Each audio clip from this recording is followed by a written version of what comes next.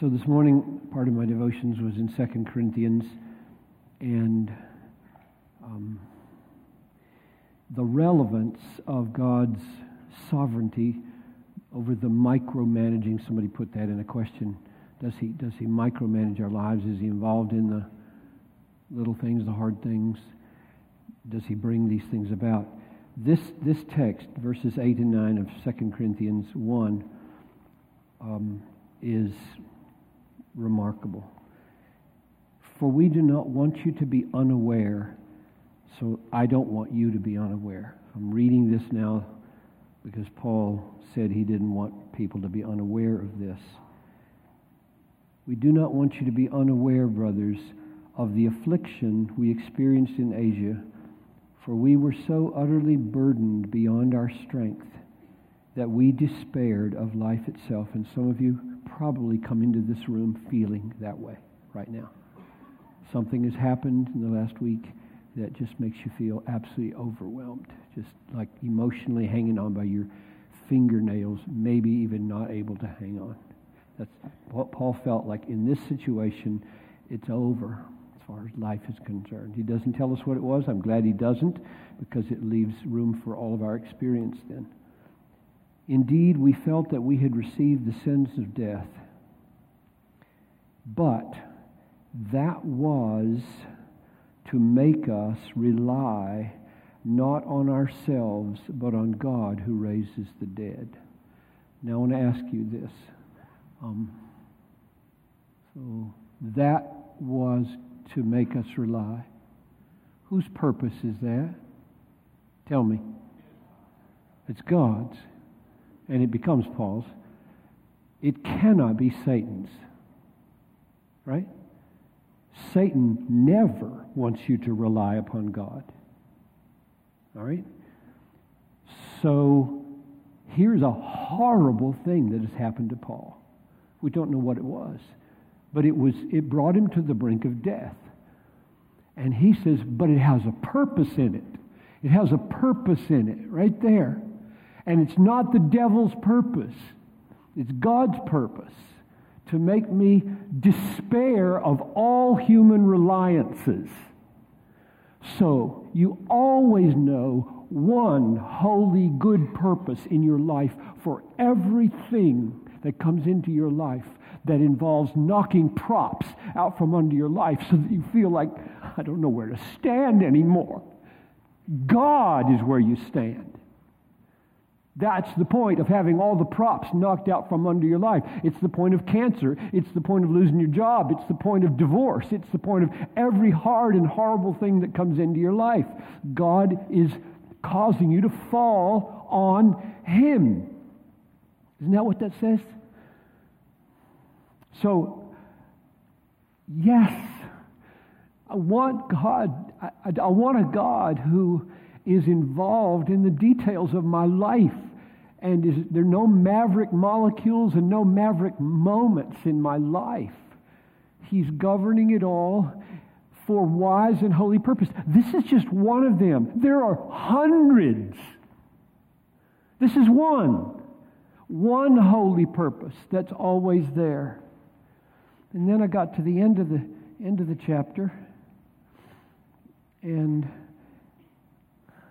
for your sake, this last verse in the chapter, verse 24. Not that we lorded over your faith. I'll start verse 23. I call God to witness against me. It was to spare you that I refrained from coming again to Corinth. Not that we lorded over your faith. So I'm saying to myself as I look at you or onto the screen, I don't want to lord it over anybody's faith. I'm not your Lord. I'm not twisting anybody's arm. I'm not constraining anybody. I'm not lording it over anybody's faith. What am I then? We work, not over, with you for your joy.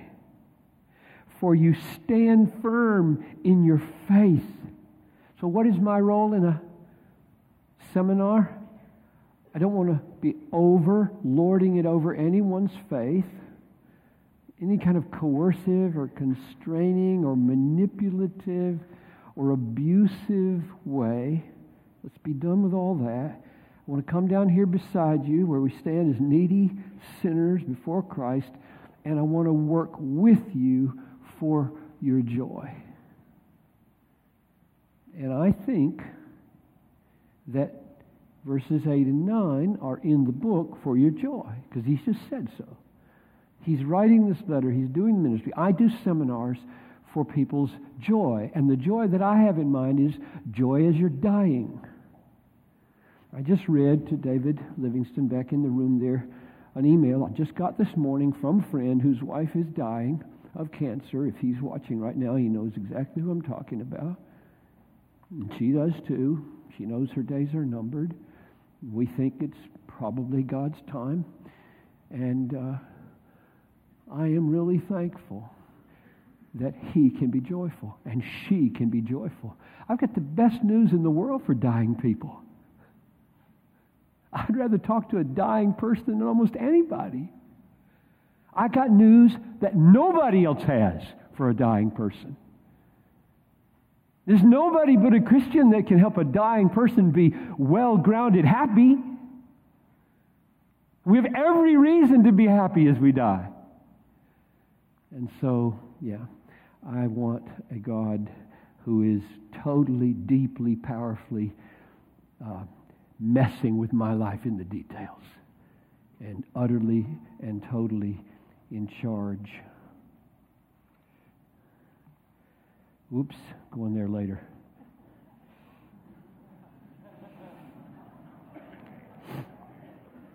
You've been reading about that sinkhole in Florida, and that needs to be addressed, right? Let's pray.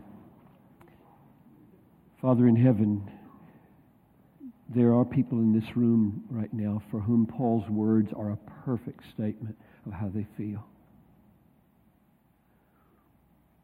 I felt that I'd received the sentence of death. And I pray that they would feel washing over them in these hours news. That's the best news in all the world for people who don't have control over their lives. And we don't. None of us do.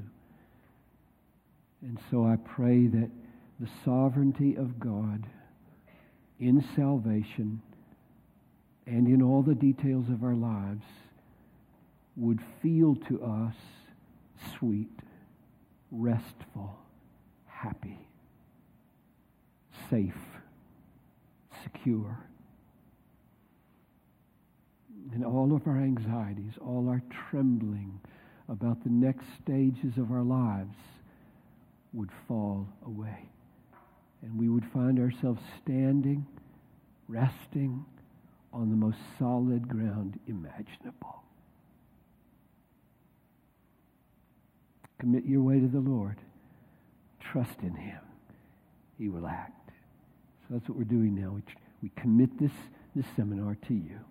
And we trust in you that you'll act here. There are some here that need Christ. They need to be born again. And I pray that you would do that while I'm talking. And there are others, Lord, who are born again and are wobbly in their faith and need to be made strong like a big solid oak tree growing beside the streams of truth. And there are others who are yours and they're confused about things and they aren't seeing the Bible completely straight. So in all these ways, work, I pray. And wherever I need correction, wherever I need humbling, have mercy upon me too. I pray this in Jesus' name. Amen. Okay. We rushed in the last 10 minutes or so last night through the many, many texts pointing to the reality of irresistible grace. So we can just pause now and take our time on the conclusion here on irresistible grace. What is it? When God wills, His saving grace becomes irresistible. He overcomes our resistance and unfailingly brings about the act of saving faith And through that faith, infallibly supplies everything we need to live joyfully with God forever. In other words, irresistible grace gets you saved and keeps you saved forever. That's what it does. And we made very clear, irresistible grace doesn't mean it can't, for a season, be resisted. And we give 6 texts on how humans resist God's grace. We all do. Every day we are more or less resisting or receiving and depending upon grace.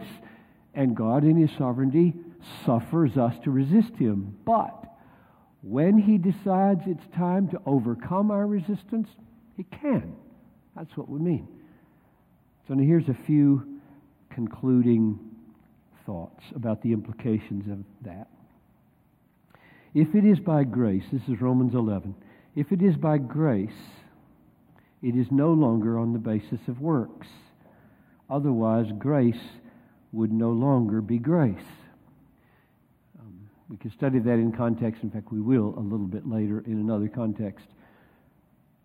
Grace, depending on grace and depending on your works, are mutually exclusive. Can't do them both.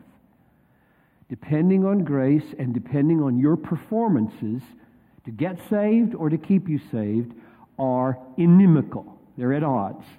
And so this has to go if you believe in grace. That's what Paul's saying in verse 5 and 6 of Romans 11. If it is by grace that there was this remnant of Jews that were preserved in that context, it is no longer on the basis of works. All those works that Paul listed in Philippians 3, circumcised on the 8th day, of the people of Israel, of the tribe of Benjamin, a Hebrew of Hebrews, as to the law, a Pharisee, as to righteousness under the law, blameless. What do you call them? Crap. That's a mild word for what he called them. Okay. That's what he called them. And instead, it was replaced by the surpassing value of knowing Christ Jesus, who had been graciously made His own. 2 Timothy 1:9, He saved us and called us to a holy calling, not because of our works, but because of His own purpose and grace, which He gave us in Christ Jesus before the ages began. So again, he contrasts being saved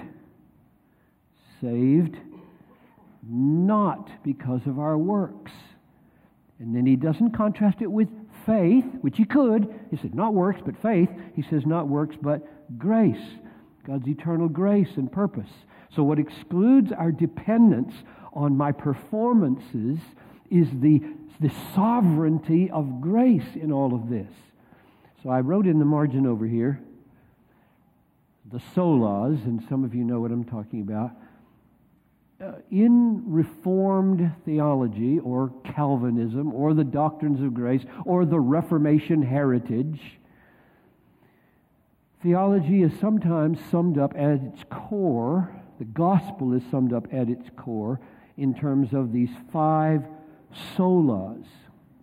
We are justified, made right with God, declared to be accepted and just and forgiven and loved and righteous.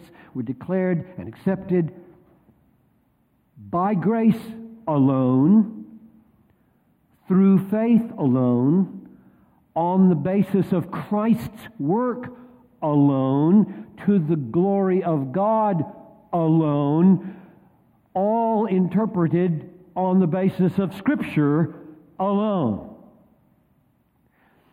And this one right now we're talking about, namely grace alone, means not that you don't do anything. I mean, if I say to you, trust the Lord Jesus and you'll be saved, you must do that. That's a human act. But if you believe what we've seen for the last hour on irresistible grace or texts like this, what you believe is that human act is totally enabled and possible because of grace. so that when I perform it, I don't take credit for it and boast in it. I praise God that I believed. Paul said in Romans 6:17, I thank God that you became obedient from the heart unto the doctrine. Well, why would he say that? I thank God that you became obedient from the heart unto the doctrine. It's because he knew without the sovereign, irresistible grace of God, we wouldn't resist. We wouldn't accept what the Bible says without his sovereign grace. So, sola gratia, by grace alone, doesn't mean there's no preaching happening, no evangelism happening, no prayer happening, no faith happening, all of which are human acts. It means that grace is behind all of that. Grace is through all of that. Grace is moving and empowering all of that.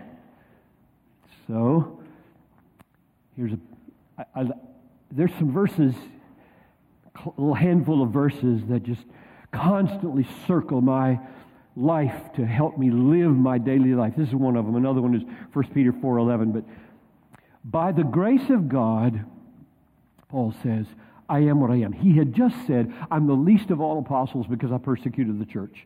I'm a Johnny-come-lately in this apostle thing. I shouldn't even be included. But God came to me, knocked me off my horse, even though I was a hater of Christians. I threw them in jail. I tried to kill them. I was against Jesus with all my might, and he broke into my life with sovereign grace and saved me. By the grace of God, I am what I am, and his grace toward me was not in vain. On the contrary, I worked harder than any of them.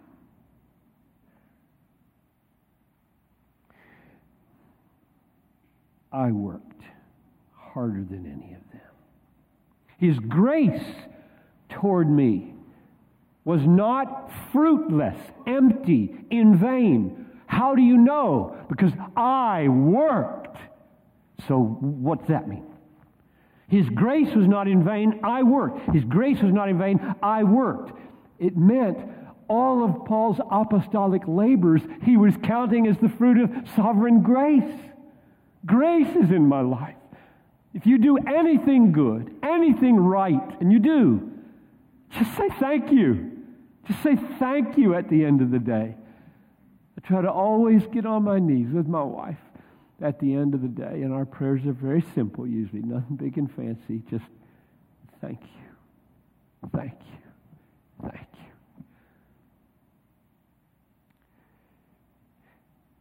Though it was not I worked, but it was not I, but the grace of God that was with me. One of the reasons I love the sovereignty of God and the totalizing of grace is that this John Piper's heart is the proudest, most arrogant heart I know. I don't know your heart. I know mine. And I'm a proud man. I like to be praised. I like to get my way. I get ticked if I don't. I'm a proud man. Therefore, I need every conceivable weapon in the book to kill that. This is one of them. I do work hard. I love to work. People call me an alcoholic. I mean, they don't call me that.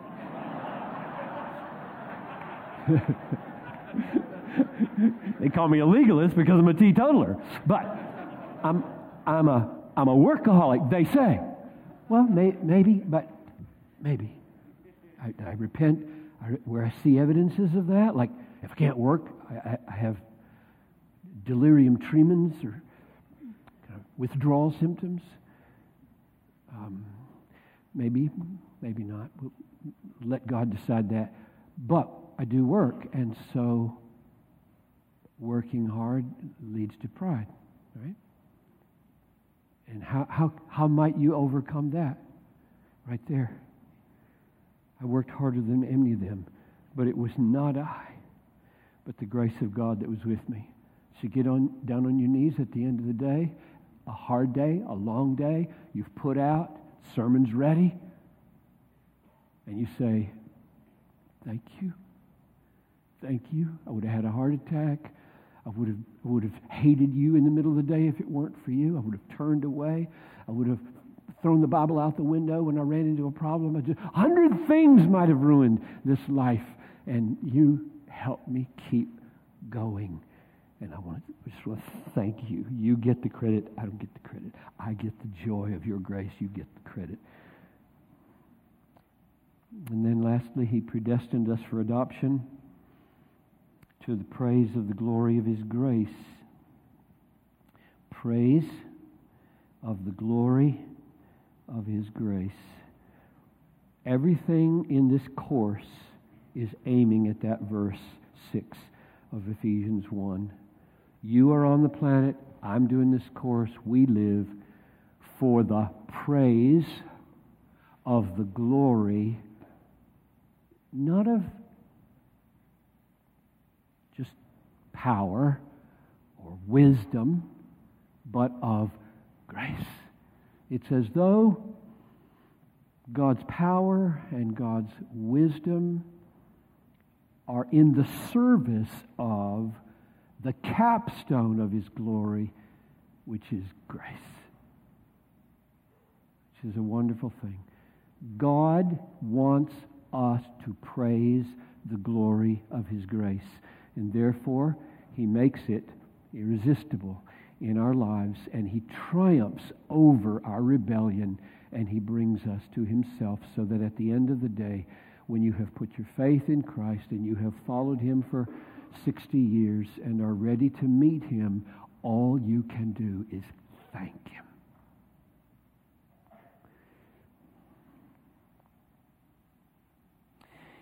Before we turn now, I'm going to turn to some questions and see what's here. Although, let's see, I had one other thing. So I want to make sure that we all know that from where you're sitting, or if you're watching this on the stream, you can text in questions. And the number, I'll give it to you again. If you want to grab a pencil real quick, wherever you are. The number for texting questions is 612-548-1216.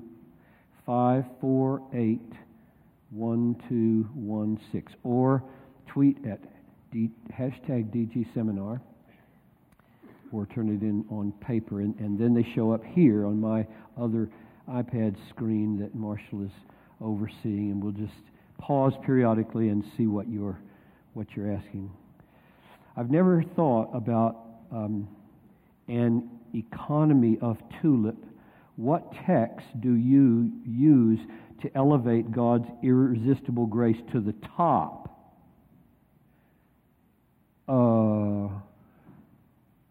I didn't mean to elevate it to the top. I meant to put it at the front. And the reason I gave was simply it just seems to work existentially to help me get into it. In other words, I'm not ranking these in terms of their theological importance. I think they're all indispensable. Indispensable. Any of them is missing, they all go down. And I think Christianity goes down with them in their fullest and robust sense. So when I put I first, I don't mean to rank it first. I mean to say most people get into doctrine through experience, not theory. And I think irresistible grace is experientially the most immediate and relevant of the five. P is going to come close, but that is after you've been brought in, you persevere. That's all. I didn't mean to give it a rank higher than it should. Do you need to agree with all 5 points of Calvinism to be an elder at Bethlehem? Yes. We have an elder affirmation of faith. It's 12 pages long, 300 texts supporting it, and implicit in them. There's no place in the document where tulip is spelled out, but implicit in the document is all these doctrines. I'm going to read from the elder affirmation of faith at a few points in our lesson. But yes, but here is just as important a point. You don't even have to be a Calvinist or an Arminian, for that matter, to be a member of Bethlehem Baptist Church. My view about the church is this: the front door of the church should be as wide as the universal church is wide. And the door into the eldership should be as small as you can make it. Meaning, it should be as biblically faithful as the church can understand biblical faithfulness to be. Because the elders are charged to teach the flock. I want a person who got saved yesterday to be a member of the church today. He doesn't know anything, right? He just got stunned by Jesus. He heard the most minimal gospel possible on the street, on Hennepin Avenue or Nicollet Mall. He puts his faith in Jesus. He should be part of a family immediately, right? He shouldn't be an elder. And so there's the distinction I make. So if that sounded narrow to you, whoa, you have to believe in the 5 points to be an elder at Bethlehem. These elders will be called to account by God Almighty for the souls of this flock. They better be chosen carefully, and they better be thoughtful, biblically faithful, strong, seasoned men of God. But the church is a ragtag group of people, from the tiniest baby to the most mature saint, and they're just all over the map. We should be loving each other like crazy, folding in the newcomers and the babies and just helping them like crazy with all their stupid ideas and everything, and just tolerating all kinds of stuff. But don't ask to be an elder until you know your Bible really, really, really well. What is resistance if we don't have free will? Let's define free will. I have to always define it. In my understanding, whenever I use the term free will, unless I tell you otherwise, I mean ultimate self-determination. Ultimate self-determination.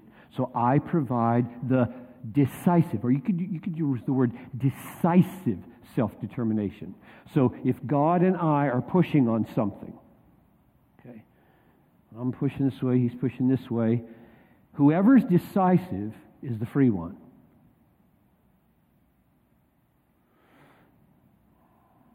If God pushes and wins, I wasn't decisive, and therefore at that point I don't have freedom, that kind of freedom. So what is resistance if we don't have it? It's everything we're pushing against God with until he takes it away.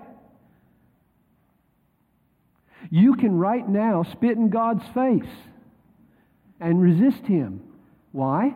Because he lets you. But you're not ultimately free, because at any point he can take that away from you. He can overcome that. That's all I mean. And so resistance is real. Your resistance is real, and it's owing to, if you want to call it, that measure of freedom. That's probably what the questioner is asking. If I don't have any freedom at all, how can I resist God? And I say, well, you do have that much. He tolerates that. But anytime he wants, like Paul, let's just take Paul for an example. According to Galatians chapter 1, Paul was set apart for the gospel from his mother's womb. For 20, 30, 40 years, let's just say he was converted when he was 35. For 35 years, he's a God hater. And he hated Jesus. And he was throwing people in jail. According to Acts 9, he was breathing out murders and threats. Men and women he was trying to get put in jail and executed, and he was happy when Stephen was stoned to death. That was God's chosen instrument. And then the time came, right? God's watching all this. Say, that's my man. What do you mean he's your man? I chose him in the womb. He said so. I said so. And I aim to save him. But it's not time yet. So here he has all this freedom. It's like on a leash, you might say. God's got him like this. And then on the way to Damascus, God says to his son, now, Heavens become so bright it blinds everybody. Falls off his horse. Who are you, Lord? I am Jesus, whom you are persecuting. Hard for you to kick against the pricks. Stand up. Somebody's waiting for you in Damascus. He's never the same again. Why didn't he do that 5 years earlier? Wasn't time. That's a pretty dramatic statement about how free you can look when in fact God has you for His own and He's going to take you for His own when He please. What do you do when God's grace doesn't feel irresistible? It almost never feels irresistible. Ours is not to wait in bed until there's an irresistible catapult of us into our devotional time.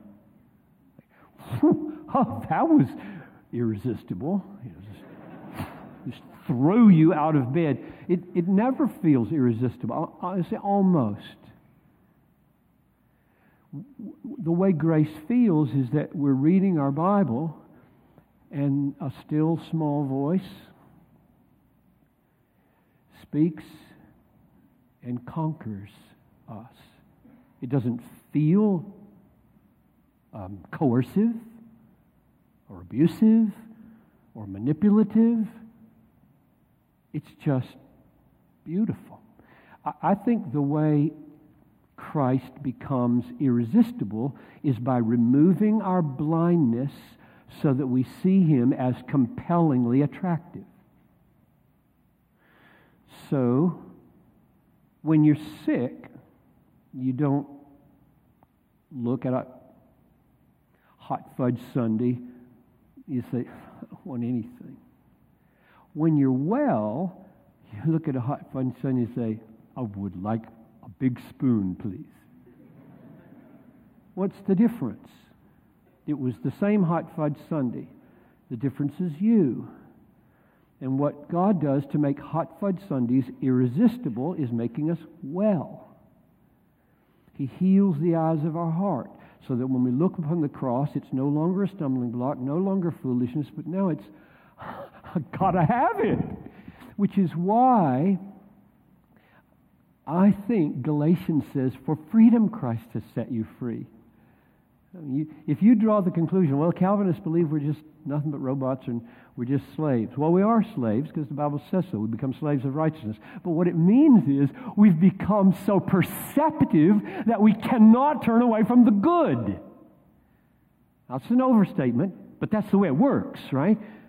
When we are functioning as we ought as human beings, all the clouds are removed, all the sickness of disinclination is removed, and we look at everything good and beautiful in the world, and that is attractive to us. It's irresistibly attractive. The better we are, the more irresistible it is. And what makes us free is we love to do it. My definition of freedom for us is getting to do what you want to do and not being sorry for it in 1,000 years. Getting to do what you want to do. That's what true freedom is. I want to do what I want to do. Well, me too. But the problem is I'm sinful, and therefore I want to do suicidal things that will kill me. I want sin. And conversion is and sanctification is the progressive healing of my heart, my eyes, my body, so that I want what's good. And that won't be fully healed until we're dead or Jesus comes back. And to me, that's one of the most glorious things. There are two glorious things about dying or about Jesus coming. One is you see Him and you're with Him. And two is you don't have any sinful inclinations anymore.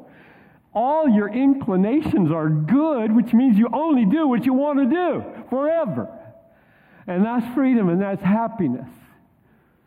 So my Calvinism leads me to being the freest of all people, partially now, fully later. And the way the grace of God becomes irresistible is by taking away my sickness and my blinders that make the attractive look unattractive. So now, by being born again and having my heart's eyes open, I see what is true and beautiful, and I'm drawn to it irresistibly. But it never feels coercive. Right? It never feels like he's yanking us around. It doesn't do that. Just one little illustration from my call to the ministry. This is October, I think it was 1979. It's about midnight. I'm staying up. Been wrestling with God for weeks over whether I should continue teaching at Bethel or resign and become a pastor.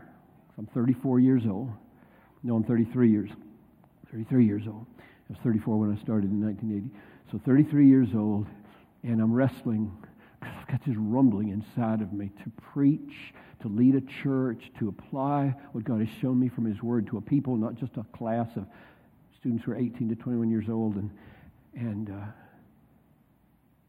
all I can say is that between about midnight and 1 o'clock in the morning, it became irresistible. No explanation for how that works. I was uncertain at 11 o'clock, and I was virtually certain at 1 a.m. I should resign and look for a church. God just works. He just works. It had a lot of human processes in it. I had talked to a lot of people. I had sought a lot of counsel, and I was leaving one little slot here for my wife because I'm not going without her, right? I'm not going without her. I'm not going if she says we can't do that. So I stopped and I said, okay, Lord, I'm going to go to bed now. And when I wake up, I'm going to say to Noel, what would you think if I resigned my job and looked for a church? And you would now be a pastor's wife. And my wife swore she'd never marry a pastor. She did. I don't know if she swore. She just said it. And so I'm lying there awake at 6 in the morning. She's still sleeping. And finally, when she wakes up, I say, what would you think if I resigned and became a pastor? And she said, I could see it coming. And then she said, I'd be all right. My wife is just incredible. I could tell you other stories. First year after one more story. I know you like this. And I like telling it.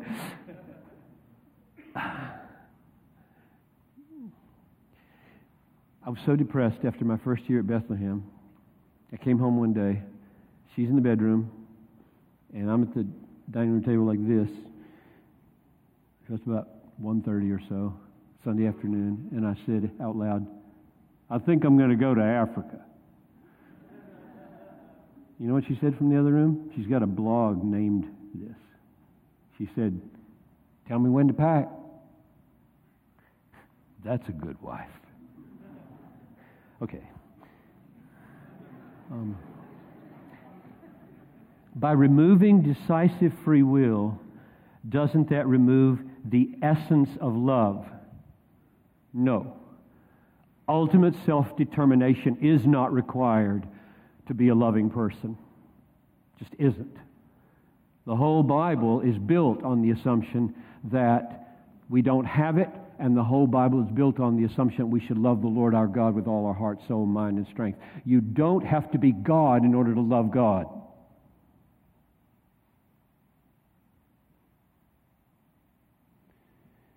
You don't have to think of yourself as being ultimate in order to love the ultimate. So no. How does God work irresistible grace in lives of people in the Muslim world who have no one to share with them the gospel?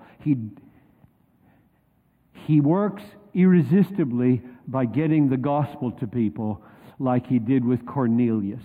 Evidently, God wanted to save Cornelius in Acts 10. And Cornelius was a pagan outside the sphere of the gospel. He was a God-fearer, went to the synagogue, didn't know beans about Jesus. And God set His favor on him. And the way Luke tells the story is that He appeared to him in a vision and said, there's a man up in in Joppa, go send some people to bring him down. He's got some news by which you will be saved. So these men go knock on Peter's door. In the meantime, Peter's getting a vision about unclean animals, namely Cornelius, on the roof. 3 times the net comes down. Rise, eat these unclean animals. Oh, I've never touched an unclean animal, meaning I've never visited a Gentile. I don't go into Gentile homes. I'm ritually pure. And God says, don't call unclean what I've cleansed. Go down there. There's some people at the door. Not perfect timing. He goes with them. He walks in, says, don't know why I'm here. I don't do this sort of thing. Preaches the gospel. Cornelius is saved. That happens in the Muslim world. It's happening today. When I hear about dreams, I get a little worried. I hear the stories all the time about dreams. The reason I get worried is because I don't think God has ordained to preach the gospel through dreams. I think the Bible says, how shall they believe unless they hear? How shall they hear unless there's someone preaching? And how shall they preach unless someone is sent? And that's the normal way that God does it. But God does give dreams. I heard Max Stiles give this story at the national conference of a woman in Dubai. A Muslim woman gets a dream that there's, who was it? Oh, some of you were there, and I'm going to get the facts wrong, and you'll know I got them wrong. But she has a sister, and you're supposed to find out from this sister what the story is. So the sister is also having God communicate to her, you need to go to Dubai. She goes to Dubai and walks in, don't know why I'm here. She says, I know why you're here. Tell me about Jesus. Tells her about Jesus, she's saved. That woman is in the church, in Max Stiles' church in Dubai today.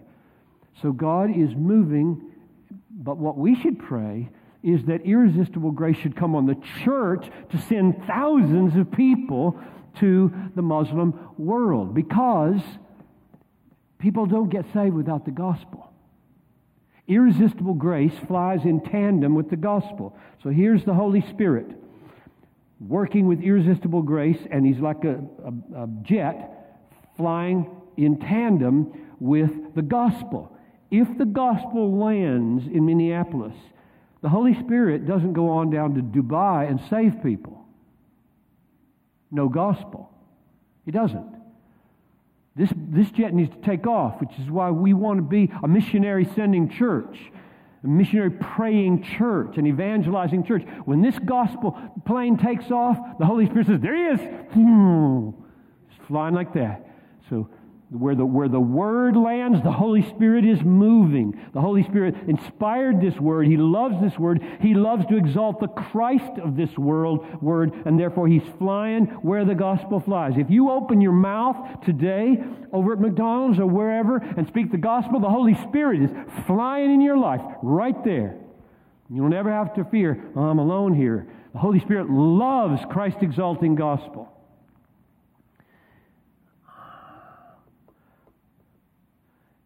I'm going to have to keep moving here in a minute. But let me just see if there's one more I should take. If Satan is not omnipresent like God is, then how are they always in the same event? As you mentioned, how does he attack everyone? That's a really good question. He has his minions. And he, being a non-spatial entity, I just don't know how this works. I have no experience of or way to describe a being with no up, down, or sideways. And therefore, where is he? He has no where. I don't know. I don't know the answer to that question. I just see... though this world with devils filled should threaten to undo us, somehow they're all over the place. And if the devil is in China at work right now, can he have an influence on me here right now? I'll say, probably. I don't know. I just don't want to mess with him. He who's in me is greater than the one who's in the world. And I'm assuming there is demonic power against me all the time. If you ask me, how do you explain that? Maybe 2 billion demons. I don't know. 7 billion, 14 billion demons. I don't know. I just see enough of it and feel enough of it that I would like to war against it effectively. Let's take questions. Let's go on with the next letter, T. We will take a break long about 10:30 or 10:15. What is depravity? What is total depravity? Why do we talk about this? Why does it matter? Depravity refers not first to our sinning, but to the corrupt condition that gives rise to our sinning. Okay, is that clear? That I commit sins and say things and do things and think things I shouldn't is not the first meaning of depravity. Those are coming from somewhere, and that's my depravity. Every healthy tree bears good fruit, but the diseased tree bears bad fruit. So there's a tree and there's fruit. There's a heart and there's a mouth. What comes out of the mouth proceeds from the heart, and this defiles a person. For out of the heart come evil thoughts, murder, adultery, sexual morality, theft, false witness, slander. So Jesus is pushing through behavior down into the heart for these Pharisees. You make the outside of the cup white and clean. Inside, you are full of dead men's bones. So the classic picture of the Pharisee is hypocrisy. They're just their religion is so squeaky clean. Look at all this superficial, external conformity to law. And Jesus sees right through it down here. So Christians ought to be supremely concerned with the invisible aspects of our nature. And I'm arguing in this section, when you get there, it's really bad. Depravity refers not first to our sinning, but to our corrupt condition. Matthew 12, you brood of vipers, how can you speak good when you are evil? For out of the abundance of the heart, the mouth speaks. Okay, so that's what I mean by depravity. Haven't called it total yet. That's what we go to now. Just depravity is the corruption, the sickness, the brokenness, the bentness of my deep inner self. I just don't think we can grasp this deeply enough, because if you really feel this, not just say it with your brain and mouth, but feel this, it will make you a better person. Now, it assumes some really good news to go with it, but I'm not there yet. I just want you to feel really bad. And I don't think most Americans feel nearly bad enough about how bad we are. We should always say we, lest we, start pointing our finger at people. We are sinners, and it's not that we do bad things, it's that we are bad. Okay. Depravity now is total in at least 5 senses. 1, depravity affects totally every human. All have sinned and fall short of the glory of God. All have sinned. 1 Kings 8:46, there is no man who does not sin. Psalm 143, do not enter into judgment with your servant, for in your sight no man living is righteous. 1 John 1:8, if we say we have no sin, we're deceiving ourselves, and the truth is not in us. Now that was spoken to Christians.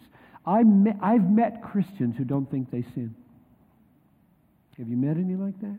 There are groups, there are sects and groups who have been taught from 1 John 3:9, he who is born of God does not go on sinning. That's in the same book with 1 John 1:8. And the reason 1 John 1:8 is here is so you won't believe that when you get to verse 9 of chapter 3. 1 John 3:9 does not mean perfectionism. But I've met them. Met one in Germany when I was there. She said, I don't sin. I was kind of, my jaw just, I'd never met anybody who said that. My jaw just fell. I said, you don't sin? I think I can make you sin.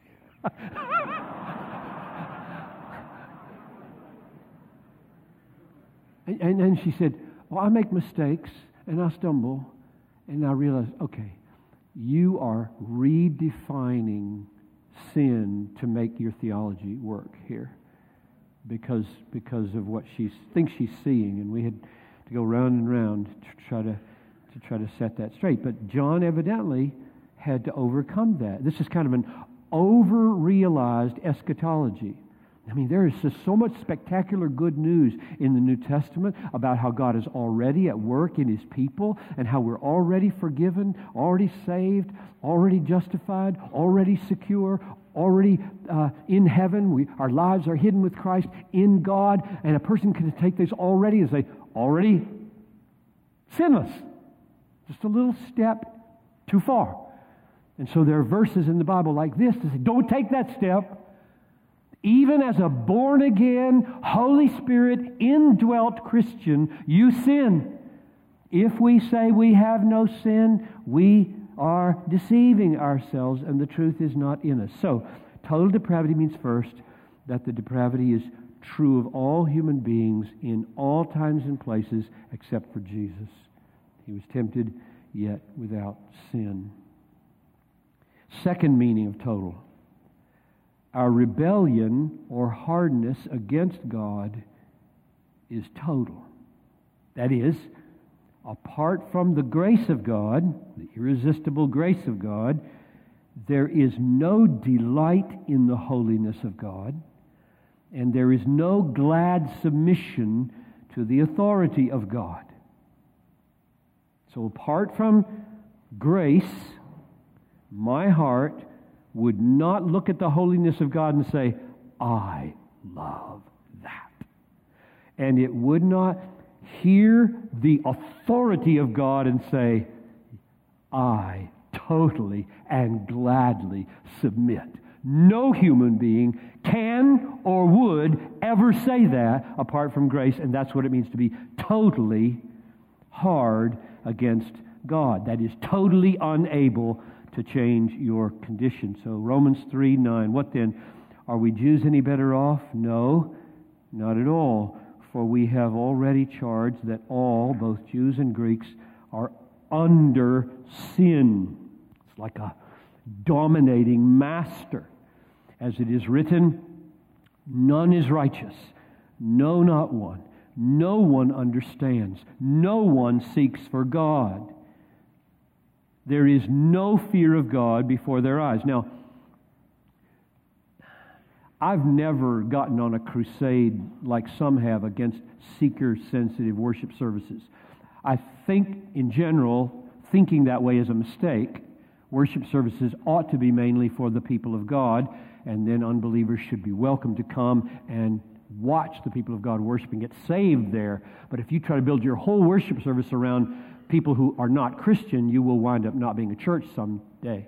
And seeker-sensitive churches have discovered that and kind of pull back from that. But the reason I haven't gotten on that crusade the way some have is because I don't think this text right here should be used against those people the way some do. When it says, no one seeks for God. So what are you seeker-sensitive people doing, building your whole service around them? They don't even exist.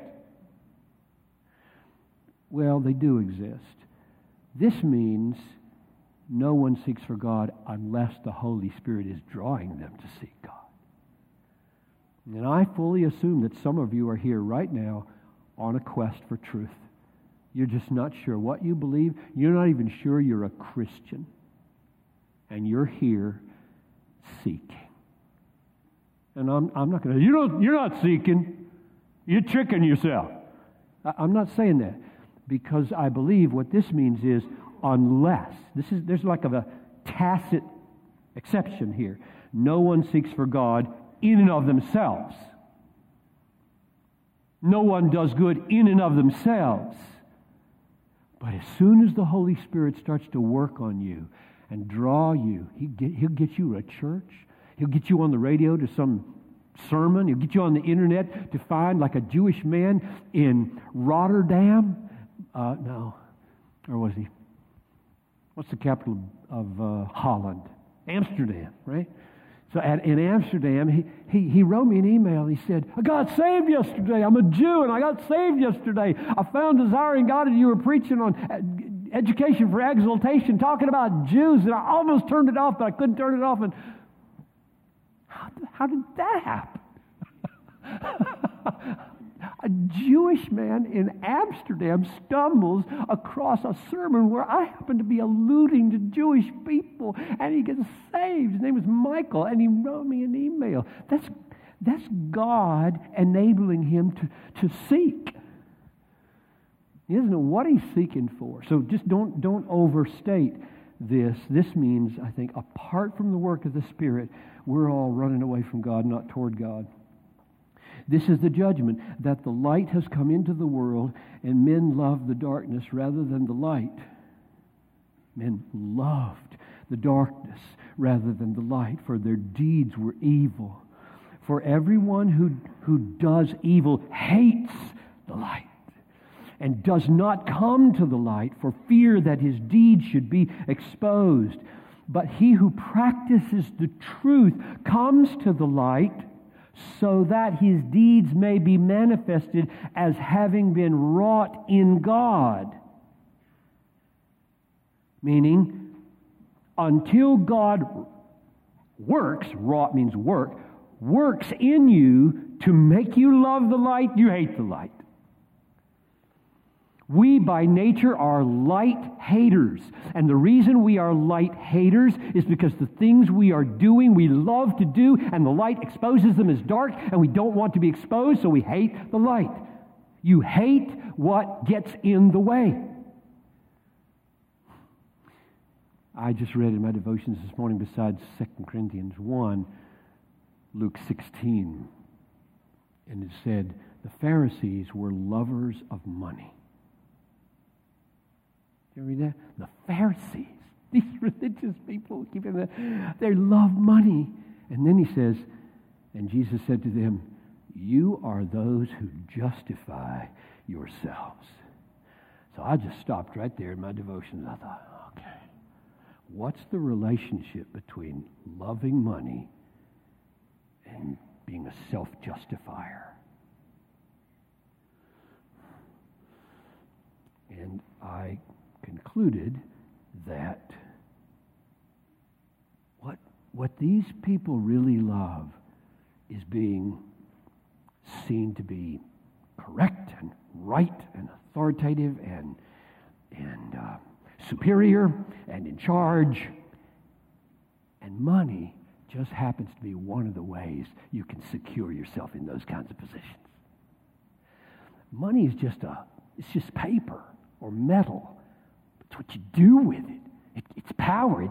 You can get yourself a job, or you can eat at a certain restaurant, or you can go to a certain theater, or you can hobnob with certain people, or you can drive a certain kind of cool car, or you can dress a certain kind of power way, or money just serves this love affair that they have with justifying themselves. I defend myself against any criticism that comes at me because I love being above, I love being right, I love being strong, I love being seen and praised and applauded in the marketplaces. And they love this. And they're going to keep on hating the light. Jesus was light. I just hated him. They wanted him dead. Why they want him dead? Because they love the dark. And that's the way we are. Oh, there's so much of that left in me called indwelling sin. Anybody here love to be corrected? Just, please show me where I'm wrong. It just feels so good to be criticized by your wife and other elders, to be pointed out how mistaken you were. and how that was a bad attitude you just had. It just feels so good. Nobody. I mean, you got to be way near heaven in your sanctification for that to make your day. And some of you are. I praise God for you. I really do. I know some people way more godly than I am who take criticism way better than I do. So I see myself here. It's not hard for me to believe this is true of human beings because I am one. Romans 1:18, the wrath of God is revealed from heaven against ungodliness and unrighteousness of men who by their unrighteousness suppress the truth. That's what we do. So here comes the truth, and I'm gonna, in my corruption, in my ungodliness, I'm gonna squish it. Ungodliness and unrighteousness. For what can be known about God is plain to them because God has shown it to them. So they are without excuse, for although they knew God, they did not honor Him as God or give thanks to Him, but they became futile in their thinking, and their foolish minds were darkened. So God comes to the world through nature and the things that have been made, witnessing to His power and His deity, and instead of saying, I got to find you, whoever you are, you're amazing. You're glorious and you're merciful because I'm still breathing and I don't love you as I ought. I don't even know you. I need you. I want you. Instead of that, just push it down and become atheists or New Agers or something to get that sovereign creator God out of their experience, who would surely have enough authority to tell them what to do, and they don't want to be told what to do. And so in their ungodliness, our ungodliness, we suppress the truth.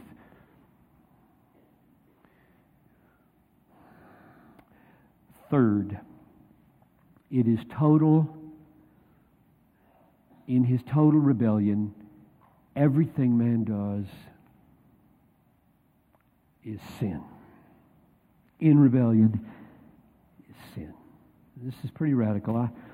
I would say this, I remember in classes and students, and they just shook their heads and said, that's just the craziest thing I ever heard. That everything an unbeliever does is sin. You don't believe that, Piper. You just can't believe that. Whatever is not from faith, Romans 14:23, is sin. They don't have any faith. Hebrews 11, without faith it is impossible to please God. They don't have faith. Therefore, nothing they do pleases God.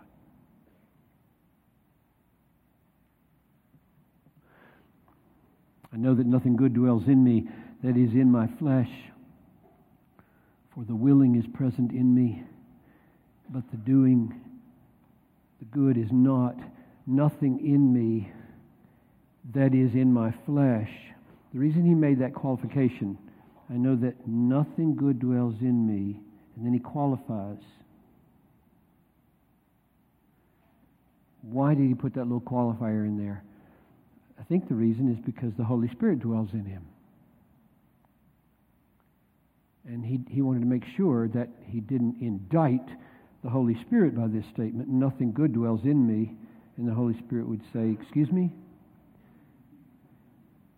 So what Paul means is, that is in my flesh. That is, what I am apart from grace. What I am in my nature. There's no good that dwells in me. Let me stay on this for a minute. Now, let me give you a picture of how this looks, I think. So you're saying, Piper, that anybody who is not a believer in Jesus can't please God and only sins. I say, yes, that's what I'm saying.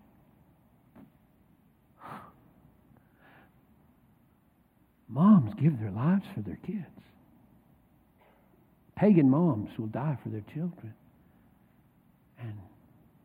And rich pagans build hospitals instead of bombs, lots of them. And what are you talking about? I'm saying those things don't please God. They're sin. They're certainly better than killing your kid. And it's better than building a brothel to build a hospital.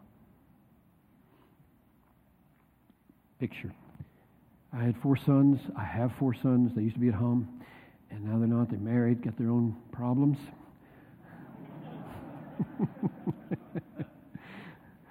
And I want to help them with their problems, but all right, let's just pick one of them. Oh, who would let me pick him? Let's pick Karsten. He's 40 now. He won't mind. And let's say that one day I say to Karsten,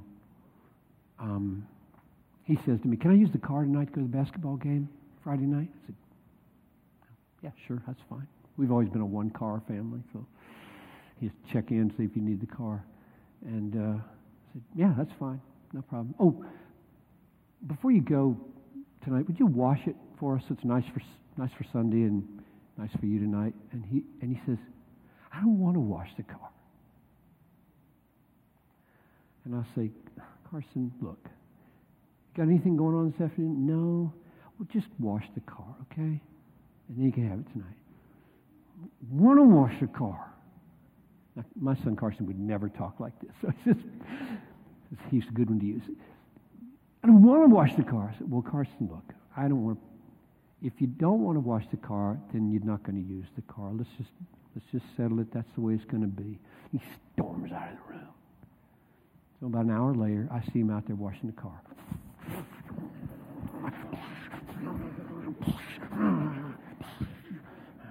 How do I feel about that? Is he obeying me? He's doing the right thing. Totally wrong. He's not loving me. He's not submitting to me. He's angry as can be. And that's what building hospitals looks like for godless people. They're not doing this for God. They don't love God. They're just doing what their conscience tells them to do. They have their reasons for doing it. This is one of the things that happens when you become a radically God-saturated person. Nothing can be spoken of apart from God. And once you bring God in relation to everything, the question becomes, are the people trusting Him, loving Him, obeying Him, delighting in Him, treasuring Him? And wherever the answer is no, sin is happening because God is the main reality. Hospitals are not the main reality. Babies are not the main reality. God is the main reality in the universe. And at this moment, in this moment of hospital building or baby saving, God is being despised, neglected, belittled, ignored. And that's an outrage 10,000 times more than cancer. But that will not make sense to anybody for whom God is not the center of the universe and the most important reality there is. So in our total rebellion, we are totally displeasing to God. We displease Him in all we do without grace. Fourth thing total means: man's moral inability to submit to God and do good is total. This is probably the most decisive one, most crucial one when it comes to our salvation. Man's moral inability to submit to God, believe God, trust God, delight in God, love God, all those things. Inability to do that and to do good is total. Now, let's see a few texts for that. Then we'll tackle the problem. Well, doesn't that mean he's not responsible to do it since he's unable to do it? Because that's the question that immediately arises. Well, if you say man is unable to do a thing, then you can't hold him accountable to do it. So we'll address that. But first, let's just be Bible before we're logical. That's really not a good way to say it. Before we do what looks like logic. It isn't. I think God is the most logical person there is. But we get it wrong, often thinking we're logical. Those who live according to the flesh set their minds on the things of the flesh. Those who live according to the Spirit set their minds on the things of the Spirit. For to set the mind on the flesh is death, but to set the mind on the Spirit is life and peace. For, here's why setting the mind on the flesh is death and setting the mind on the Spirit is life and peace. For The mind that is set on the flesh is hostile to God. Literally, the mind of the flesh is hostile to God. It does not submit to God's law. Indeed, it cannot. So that's where I'm getting this. I'm not making those words up. This is not a theological word I got from a textbook. It's a Bible reality I got from verse 7. For it does not submit to God's law. Indeed, it cannot. Those who are in the flesh cannot please God. Those who are in the flesh cannot please God. But you are not in the flesh, but in the Spirit, if in fact the Spirit of God dwells in you. So there's two kinds of people. Those who have the Holy Spirit and are thus not in the flesh, and those who are in the flesh and don't have the Holy Spirit. These kind cannot please God, cannot trust Him, cannot submit to Him, cannot love Him, cannot delight in Him, because their eyes are shut to glory and their eyes are wide open to lust and money and power and praise of man. And these are unbelievably attractive and kill them in their suicidal addictions to them. And this boring, meaningless, mythological, useless, silly, right-wing, hateful. Why would you want that? They can't. Can't love it because it's ugly to them. Anyone who does not have the Spirit of Christ does not belong to Him. So there's the first place I get the inability idea. Where else? John 3, 5-7, Jesus answered, "Truly I say to you, Nicodemus, unless one is born of water and the Spirit, he cannot enter into the kingdom of God. That which is born of the flesh is flesh." You come into the world, all you are is flesh, not spirit, just flesh. And that which is of the flesh cannot please God. And that which is born of the Spirit is spirit. That is, I think, is spiritually alive. So you're born once, and by that first birth, you are merely human, natural, fleshy, and in rebellion against God and blind to His beauty. And when you're born of the Spirit, that changes, and God becomes your surpassing treasure. Do not be amazed that I said you must be born again, because by your first birth you cannot see the kingdom, you cannot enter the kingdom. You can't. Or Romans 6:17, I quoted this earlier. Thanks be to God that through you, that though you were slaves of sin, you became obedient from the heart to that form of teaching to which you were committed. And having been freed from sin, you became slaves of righteousness. So those two verses are just a classic picture of how you got saved. And how you should talk about it. You should say, thanks be to God. Not thanks be to my spiritual discernment, or my free will, or my wisdom, or my hard pursuit of God. Thanks be to God, because once I was a slave.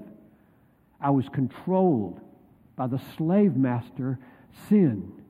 And now, from my heart that God has sovereignly changed, I love righteousness and am therefore locked in to seeing it as beautiful and attractive and doing it. I'm a slave of righteousness, a free slave. The Lord's freedman and a slave of righteousness. And the difference between the two was God, because I was a slave. I couldn't do anything about it. Or deadness. You were dead in your trespasses and sins. But God,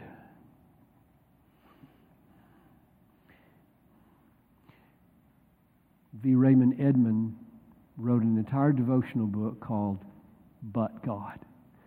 And he just took all the sentences in the Bible that begin with but God, like this one. He said, these are the most glorious sentences in the Bible. Something horrible, something hard, something difficult, painful, enslaving, but God.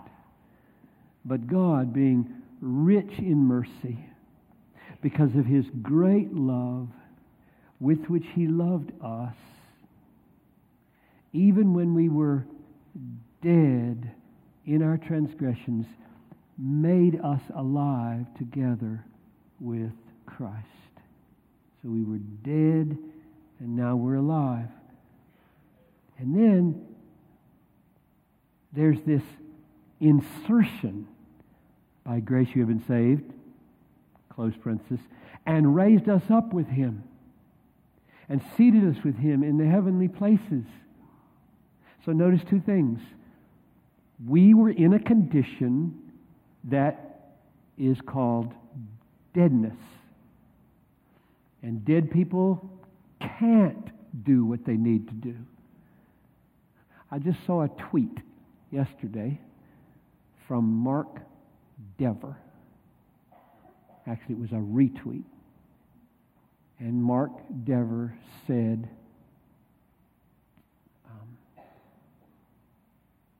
if something to the effect, if you do your evangelism in a cemetery, it won't help to raise your voice. And the only place we have to do evangelism is in a cemetery.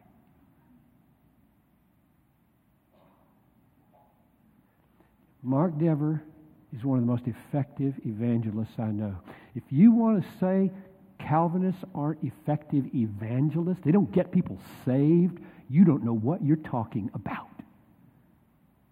I can just point you, living Calvinist pastor, living Calvinist layman after layman who is red hot for evangelism. Totally on mission for Jesus, eager to make disciples, stay up late, get up early to get people saved. The old soul winner types, the Spurgeon types, who was a 10-point Calvinist, for goodness sakes. And then you go to history, Whitefield, and on back through history. The reason is because God loves to raise the dead through the preaching of the gospel, or through the sharing of your life. He loves to raise the dead. He gets glory when we do evangelism in cemeteries, and there's only a cemetery. Jesus said, let the dead bury their dead. Come follow me. What do you mean by that? Everybody's dead who doesn't follow me. There's the living dead and the dead dead. Follow me. I'll make you fishers of men. We'll bring some alive. So, deadness means inability. And this little insertion here, right there, with the dashes, why does he stick that in there? His great love with which he loved us, even when we were dead in our trespasses, he made us alive together with Christ, parenthesis, by grace you have been saved, and he raised us up. You see how that's stuck in? That's faithful to the original. It's just stuck in. I think he sticks it in there because he's going to get to it in verse 8. He's going to say just 2 verses later, by grace you have been saved through faith. He's going to say it. Why say it again here, early? And I think the reason is to clarify the meaning of irresistible grace. When you stick in the phrase, he made dead people alive. By grace you've been saved. The point is, you get what grace is? You see? Let me say it again. He raised you from the dead. By grace you've been saved. That's a way of saying, you get what grace is? Grace is the kind of thing that raises the dead. It's sovereign. It's irresistible. It's grace moving into the tomb of Lazarus saying, come forth. And the grace in the word creates the response. So once upon a time you were all dead. Now, you may not remember when you were saved. I don't remember when I was saved. My mother told me that I knelt down in Fort Lauderdale, Florida, when I was 6 years old, 1952, and prayed to receive Jesus. I have zero memory of that, so take her word for it. So I have no memory of being an unbeliever. And you might think, whoa, that's a bummer. What kind of testimony is that? You know?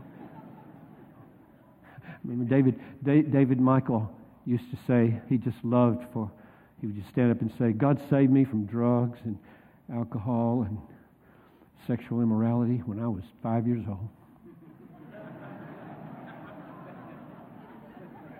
And everybody always laughs, and I say, that's awesome. That is an awesome thing. Or like Kempton Turner said to our youth at the last retreat for youth, or it was the time before last, I remember it got back to me somehow.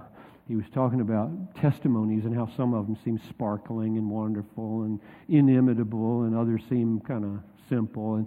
And he said, a resurrection from the dead is never boring.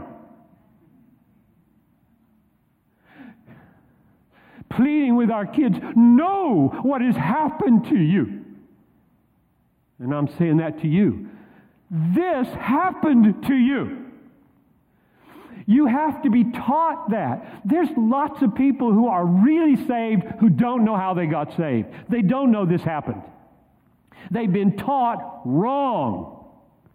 They've been given all kinds of free will talk about how they did it, and therefore they're never saying, thank you for raising me from the dead when I was totally unable to do anything. Thank you. They don't even praise Him for that. So you have a testimony if you would just believe it. You were dead, and you didn't make yourself alive, I promise you. God made you alive together with Christ Jesus and raised you up by grace. That's what grace is. By grace you have been saved. You walk no longer just as the Gentiles walk, in the futility of their mind, being darkened in their understanding, excluded from the life of God because of the ignorance that is in them, because of the hardness of their heart.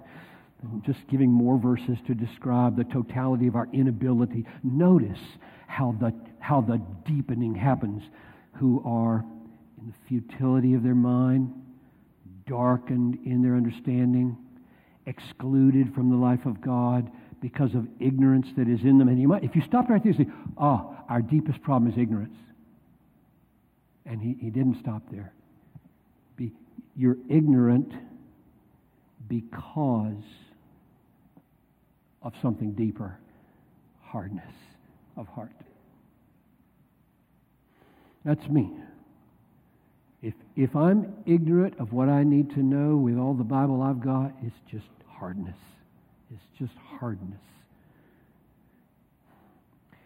No one can come to me, John 6:44, unless the Father who sent me draws him. I'm unable to come. No one can come. That's from getting unable. 1 Corinthians 2:14, the natural man, that's another way of saying the person who is in the flesh. That which is born of the flesh is flesh. That which is born of the flesh is a natural man. Does not, so you got the does not accept the things of the Spirit of God, for they are foolishness to him, and he cannot, here's the cannot, so the does not and the cannot, understand them because they are spiritually appraised.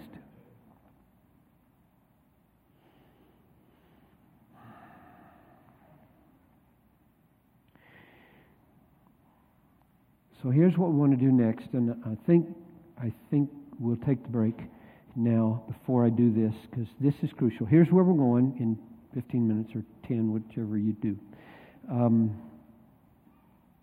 So you've just given a lot of verses, Piper, that we are unable to please God, submit to God, trust God, love God, obey God, follow God, treasure God. We can't, you've said. For the life of me, I don't see how God can hold us responsible for doing it then.